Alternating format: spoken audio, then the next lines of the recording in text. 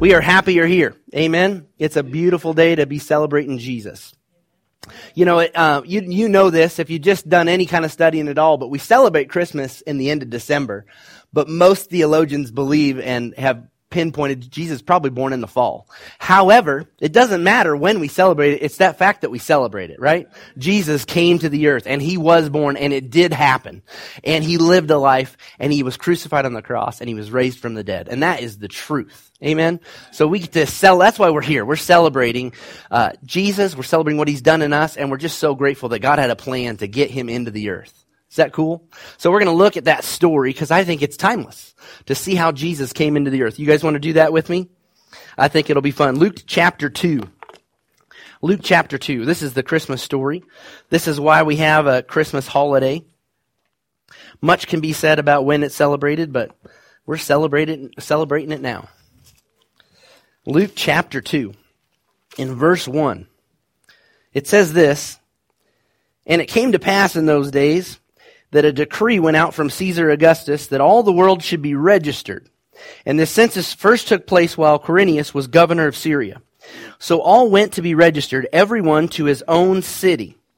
Joseph went up from Galilee out of the city of Nazareth into Judea to the city of David, which is called Bethlehem, because he was of the house and lineage of David." That was his hometown. That's where he was from. He had to be registered in that city. "And he was registered with Mary, his betrothed wife, who was with child. And so it was, while they were there, the days were completed for her to be delivered. And she brought forth her firstborn son and wrapped him in swaddling clothes and laid him in a manger because there was no room for them in the inn." Now, a little caveat to this story is that a lot of the Jews knew that Jesus was from Nazareth because that's where they lived. What they didn't understand is that the scripture said that the Savior, the Messiah, would be born in Bethlehem. That's where they were looking for him. So when they found out Jesus was from Nazareth, we don't have any indication that they asked, well, was that where you were born? Because most of the time when you were from someplace, that's where you were born. So they didn't believe in him. That was one of those things they didn't believe in him because he wasn't born where they knew he was supposed to be born. However, God had a plan. Amen? And Caesar, in the same year she was supposed to give birth, said, you know what? We need to register all you folk. And Joseph had to saddle up the donkey and get his wife to Bethlehem, where Jesus was born, exactly where he should be, in the right place, at the right time. Imagine that. Isn't that interesting? And verse 8 says, "Now there were in the same country shepherds living out in the fields, keeping watch over their flock by night. And behold, an angel of the Lord stood before them, and the glory of the Lord shone around them, and they were greatly afraid. And the angel said to them, 'Do not be afraid, for behold, I bring you good tidings of great joy, which will be to all people.'" Everybody say all. All people. That includes me and you. Amen? "Then the angel said to them, 'Do not be afraid, for behold, I will bring you good tidings of great joy, which will be to all people. For there is born to you this day in the city of David a Savior who is Christ the Lord. And this will be a sign to you. You will find a babe wrapped in swaddling clothes, lying in a manger.' And suddenly there was with the angel a multitude of heavenly hosts, praising God and singing and saying, 'Glory to God in the highest, on earth peace and goodwill toward men.' So it was when the angels had gone away from them into heaven that the shepherds said to one another, 'Let us now go to Bethlehem and see this thing that has come to pass, which the Lord has made known to us.' And they came with haste, and they found Mary and Joseph and the babe lying in the manger." Now, I'm going to blow your mind on this nativity scene because this is going to wreck you for forever. But the Bible says that Mary and Joseph and the babe were lying in a manger. So this is a king-size manger, okay? So all these things where he's outside of it looking at baby Jesus, it says they're all laying in there. I'm joking. Come on, you guys. It's a feed trough, right? But it says they found Mary, Joseph, and the babe lying in the manger. So apparently it's a king-size manger and they're all asleep. So it's weird, but I haven't seen one nativity look like that yet. Anybody? No, neither.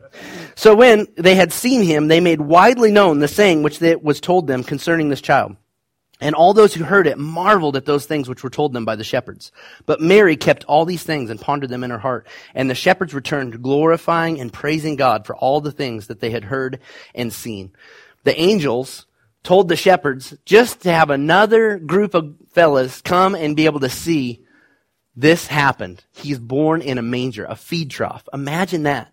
And when they told Mary what they had seen, she was just like, wow. Now, Mary's not a stranger to how this whole thing went down. She got pregnant without ever knowing a man. The biblical version of knowing a man. You know what I'm talking about? Okay. So she got pregnant. This is a miracle. She knows it. But the fact that God just kept confirming it with her over and over and over again, and these shepherds show up, and we just saw angels, and they told us he would be right here. And she kept these things, and she pondered them in her heart. God was just showing her and showing us that he will do exactly what he said when he said it. And he had to get Jesus into the earth. Amen. He had to bring the Son of God into the earth so that we could have a sinless sacrifice. Isn't that awesome? God's got an awesome plan. You know, he has an awesome plan for you. Each and every one of us. None of us are without an awesome plan that God has for our lives. You have a destiny, a calling, and a purpose in Christ. God wants to do something in your life that just is amazing. Just like he did in Jesus. Jesus was the Son of the living God, and he humbled himself, and he came as a baby. Imagine that, knowing you're going to come as a baby. And you got to grow up and mature and learn and grow. He had to do all of that to come to the place where he was ready to be the Savior of the world. Isn't that amazing? It's amazing. One Sunday morning, just a few months back, my wife somehow talked me into letting her leave for the weekend, which means that I have 3 girls to get ready for church on a Sunday morning. Now, I don't know if any of you have been pastors, but Sunday mornings are pretty busy for pastors. So I've got 3 girls getting ready for church, all ready to go, and I don't know what state of euphoria I was in when she asked me, and I said yes. It was Seahawks win, maybe, or I'd just gotten back from flying, possibly, but she snuck it in there, and I said yes, and then realized, I got to pull this off somehow. So the morning's going relatively well because I have an 11-year-old, and she is super helpful. It's going relatively well until my 2-year-old, who, when we put her to bed in her room, suffices to say we keep her in there so that she can't get out because she's old enough to get out of any of our outside doors, and we don't want her wandering outside in the middle of the night. So she's in there, and she can't get out, but she does lay on the floor and yell out from under the door. And we have concrete floors, so it echoes quite well throughout the house. You can hear her crystal clear. And I'm getting ready. I'm just about ready to send the 11-year-old. I kind of help her get ready and get changed. And my 2-year-old's laying on the floor, yelling out from under the door, "Daddy, come get me." And I'm, waiting and waiting. And then finally, she utters 3 words that no parent ever wants to hear. And they were, "I pooped everywhere."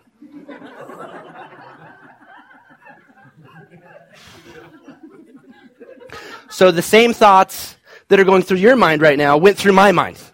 And I'm like, dear Lord, I'm thinking murals and powder-coated cribs and shoes and toys.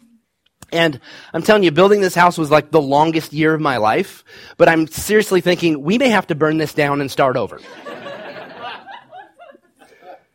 Fortunately, she was just repeating what we have told her many, many times when she had a full load and said, "Oh, you have pooped everywhere." So she was just repeating that, and it wasn't literally everywhere. And I was like, thank you, Jesus. Thank you, Lord. Not this morning. And she recovered nicely. But those moments of when we get a report, when we hear something and our mind immediately goes to what? Worst case scenario, right? Man, we just got to be able to get a grip on that, don't we? The world is full of these reports. You're going to hear stuff in the news. You're going to hear stuff from different people and circumstances, relationships. But our job is to capture that thought of, what's the worst case scenario? Don't go there. Just think the best. God's got this. Amen? And so I had to grab myself and go, okay, let's see what this is going to entail. But she was okay. She was all right. Turn over to Luke 23. Luke chapter 23. This is the continuation of what I like to call the Christmas story, because the Christmas story doesn't end with Jesus' birth. The whole story tells of Jesus coming into the earth, but also how he left the earth. And in Luke 23, verse 33, Jesus is at the end of his life and the end of his ministry. And he's coming to the place where he's laying down his life. Not just for any old reason. He's laying down his life for us. He's laying down his life for us.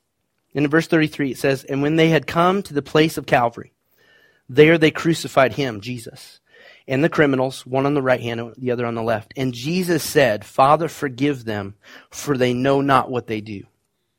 They know not what they do. Verse 44, same chapter.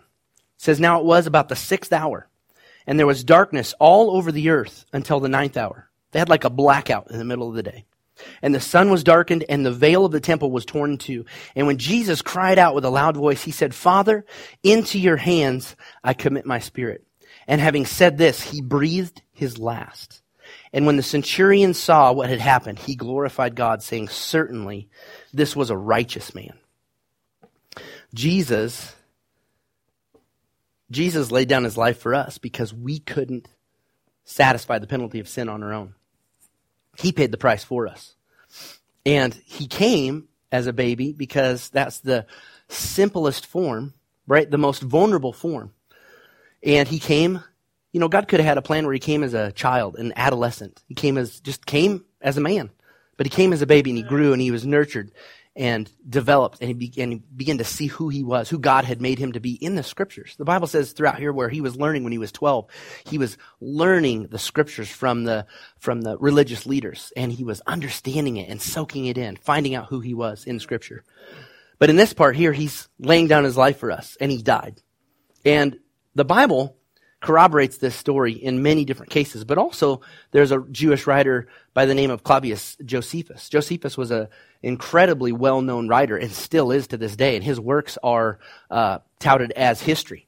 And so he corroborates all of the stories of what the Bible says and talks about Jesus, and he wasn't even a part of writing the Bible. He was just a Jewish historian of the time where he wrote of what was going on. And the good news is that the story doesn't end with our Savior going to the grave. That's not the end of it. That's not it. The cross is a beautiful symbol, but it's not the end. The open tomb, the empty tomb is what we look for. So skip over to, or just turn over to chapter 24. Chapter 24 in the first verse. And it says this, now on the first day of the week, very early in the morning, they and certain other women with them came to the tomb, bringing the spices which they had prepared. But they found the stone rolled away from the tomb. And when they went in, they did not find the body of the Lord Jesus. And it happened, as they were greatly perplexed about this, that behold, 2 men stood by them in shining garments. Then, as they were afraid and bowed their faces to the earth, they said to them, why do you seek the living among the dead? He is not here, but he is risen. Remember how he spoke to you when he was still in Galilee, saying, the Son of Man must be delivered into the hands of sinful men and be crucified, and the 3rd day he must rise again. See, my little girl, when she makes a mess, like she did in the previous story, she can't clean herself up. She doesn't have the capacity and the ability to do that. She could make an attempt, but it would be worse. Right? It'd be worse than it was if she just let mom and dad take care of it. And God saw us in a mess. In sin, we're a mess. And we can't clean ourselves up. And there's a lot of times we try. We try to do something really good, really thoughtful, try to work really hard to earn the grace of God, but we're in a mess. Sin is a mess. It keeps us separated from the Creator who loves us and wants to be close and have fellowship with us. And Jesus came because he is the mess cleaner. Right? He came because we needed to be cleaned up in our mess. We really did. We needed a Savior. That's why God sent Jesus. And I'm so grateful that he did, because we'd just be stuck. We'd be stuck in our sin. The Bible's crystal clear about how sin affects our lives. In 2 Corinthians 5:21, he says, for he made him, that's Jesus, who knew no sin, to be sin for us, that we might become the righteousness of God in Christ. Think about that. Jesus, who had never sinned, he was perfect. He became sin for us so that we could become the righteousness of God. You think about what a gift that is. That honestly, if we got what we deserve, if we really are trying to get what we deserve, it would be separation from God forever and paying the penalty for our own sin. But God said, not my kids. Jesus will pay the price. I'll put all sin on him. He'll pay the price for you so that you don't have to.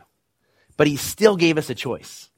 You will always have a vote in this earth. Heaven is rooting for you to choose Jesus, to make him the Lord and Savior of your life.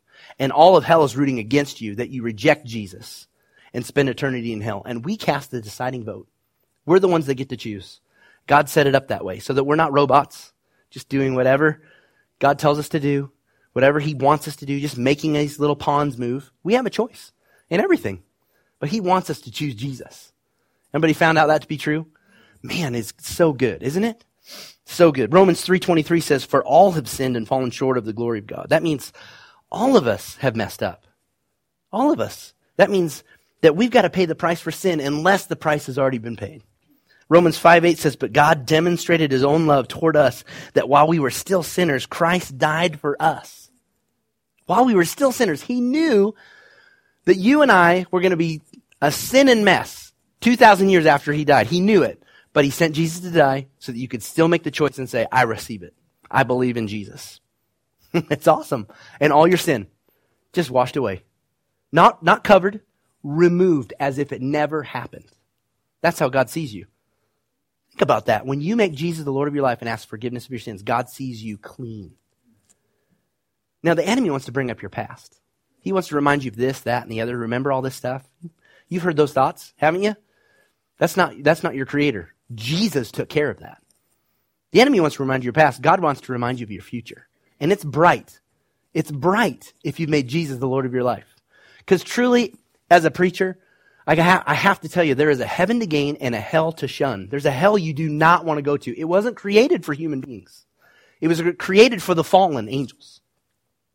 But many people are still choosing, saying, I just can't believe it. I don't want to believe it. Many people are choosing to go there instead. Heaven is your home. That's where you're created out. That's where you're designed to be, but you have the choice. You cast the deciding vote. Will you believe that Jesus died and that God raised him from the dead? You know, Jesus was seen by over 500 people when he was raised from the dead.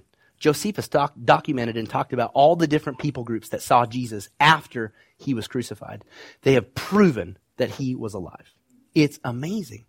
He was alive and is alive forever. Romans 6:23 says, for the wages of sin is death, but the gift of God is eternal life in Christ Jesus our Lord. I'm telling you today, don't pay the wages for your own sin. Let Jesus take it. He already died. He was already risen. The choice is simple. Let Jesus take your sin. Make him the Lord of your life. It is a good thing. It's a good thing. Romans 10:9 and 10 says this, that if you will confess with your mouth the Lord Jesus and believe in your heart that God raised him from the dead, you will be saved. Man, you just can't make it any simpler than that. I mean, God made it so simple. All we have to do is believe in our heart and confess with our mouth. Believe in our heart and confess with our mouth. The next verse, for with the heart one believes unto righteousness, and with the mouth confession is made unto salvation. What a simple thing God made it. Isn't that cool? God is good. Galatians 3:13 says this. It says, Christ has redeemed us from the curse of the law, having become a curse for us. For it is written, cursed is everyone who hangs on a tree. Jesus was the curse. He took the curse on himself for us so that we didn't have to. And just like my daughter who couldn't clean up our mess, we never could either. We have to come to a Savior.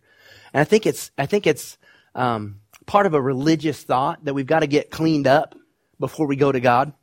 You know, we're going to get our life straightened out. We're going to adjust all these things. We're going to fix some of these things. Then we're going to come to God. In reality, the best way to come to God is messy, because he knows how to fix all that. He's the one that can clean us up and to show us the right way and the right path.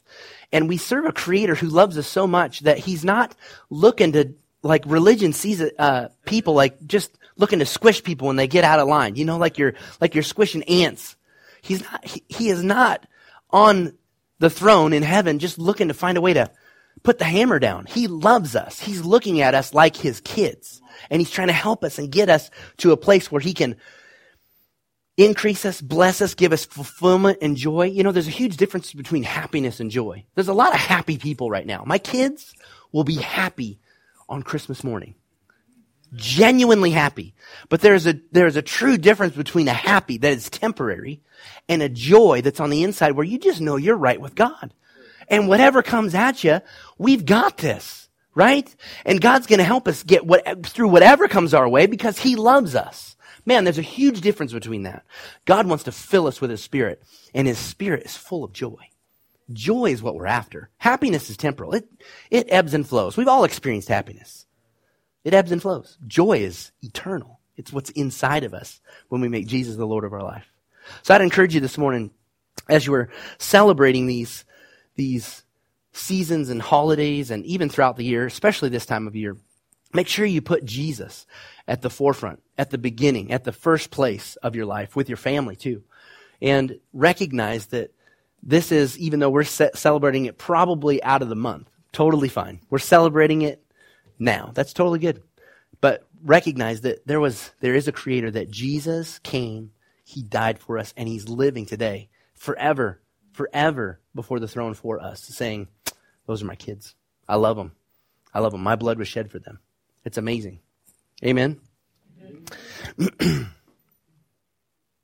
So this morning, I just want to invite you guys to check your hearts and look on the inside and see and feel the Lord pulling on the heartstrings of your heart, for not only for you, but also for your loved ones, people that may not even be here. You know, there's a heartbeat of God that just beats for people.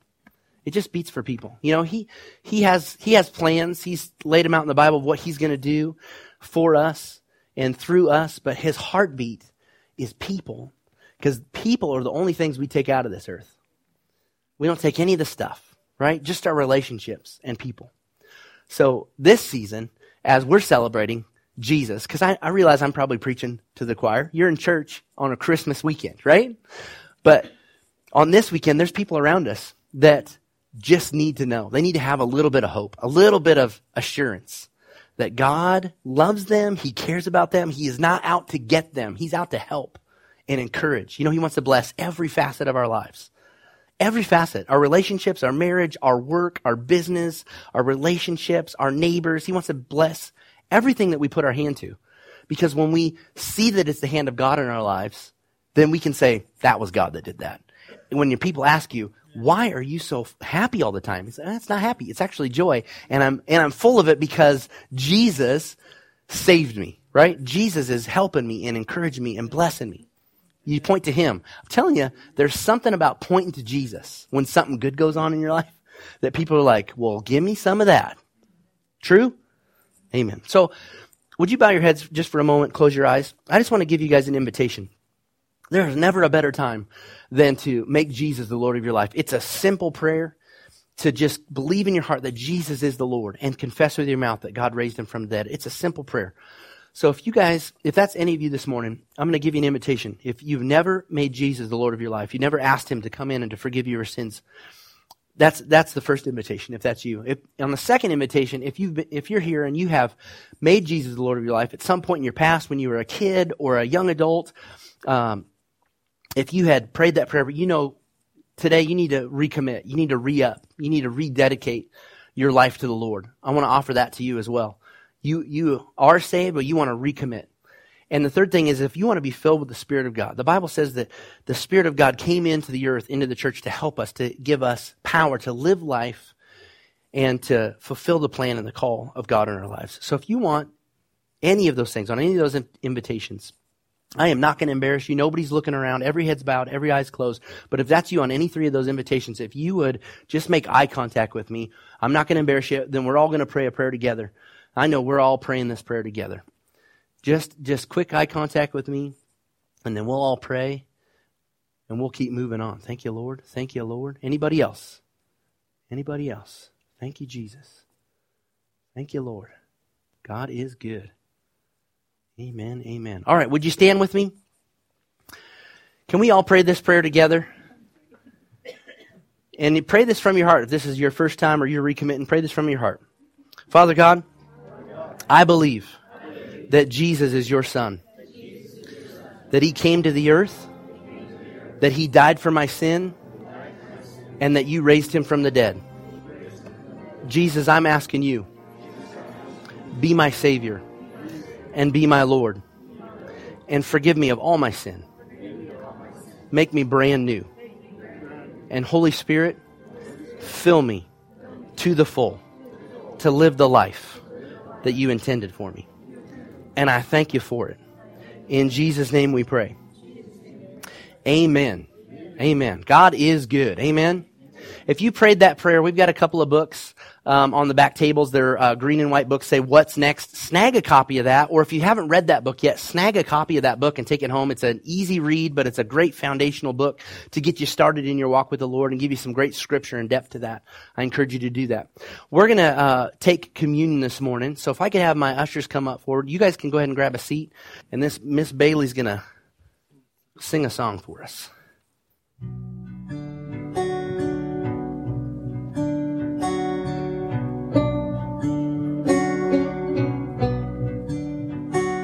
What child is this who laid to rest on Mary's lap is sleeping, whom angels greet with anthems sweet, while shepherds watch are keeping?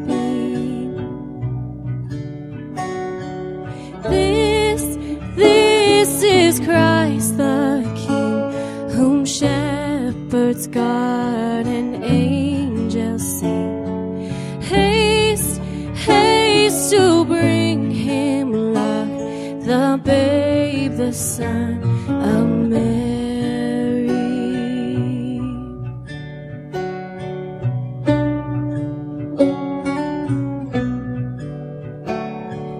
Bring him incense, gold, and myrrh, come peasant kings to own him, the King of kings, salvation brings.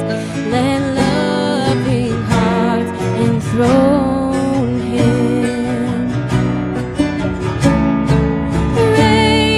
Raise a song on high, the Virgin sings her joyful Christ is born, the babe, the Son of Mary.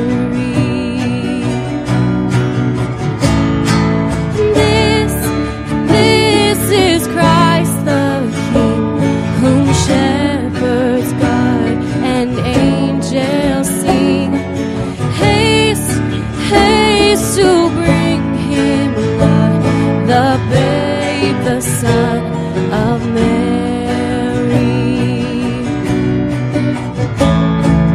Nails, spears shall pierce him through, the cross he bore for me, for you. Hail, hail the Word made flesh, the babe, the Son of Mary.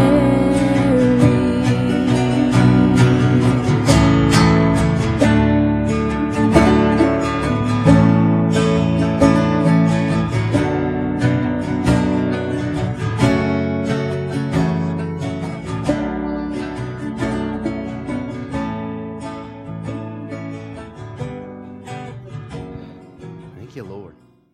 So we take this, just like he instructed us, to do this as often as we do in remembrance of the Lord. And in 1 Corinthians, Paul says this, that the Lord Jesus, on the same night in which he was betrayed, he took bread. And when he had given thanks, he broke it. And he said to them, "Take, eat. This is my body, which is broken for you. Do this in remembrance of me." Now we know that this is just a cracker, right? But it is absolutely a symbol of Jesus' broken body. And his body was broken. It was crucified for our sin and for our healing. So when we partake of this, we can say, "Thank you, Lord, that we're partaking of healing." Father, we just thank you for the bread that represents Jesus' broken body for us, that it was not in vain. It was purposeful, an act that he did of his own will, and we're so grateful for it. In Jesus' name, let's take the bread together.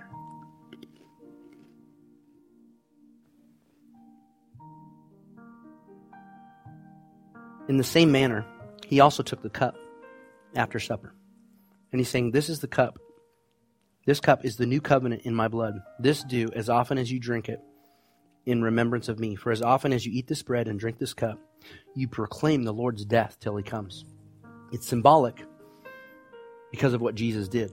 But when we take this, the Bible says that we're proclaiming the Lord's death until he came, until we see him again. And we will see him again. Amen? Let's take this together. Father, we're so grateful for Jesus coming, that we celebrate his birth and we celebrate his whole life in this season. And we're so grateful for that. We partake of healing and increase in our lives, Lord. We thank you for the blood that was shed that removed our sins from us. You're so good to us. In Jesus' name we pray. Amen. Amen.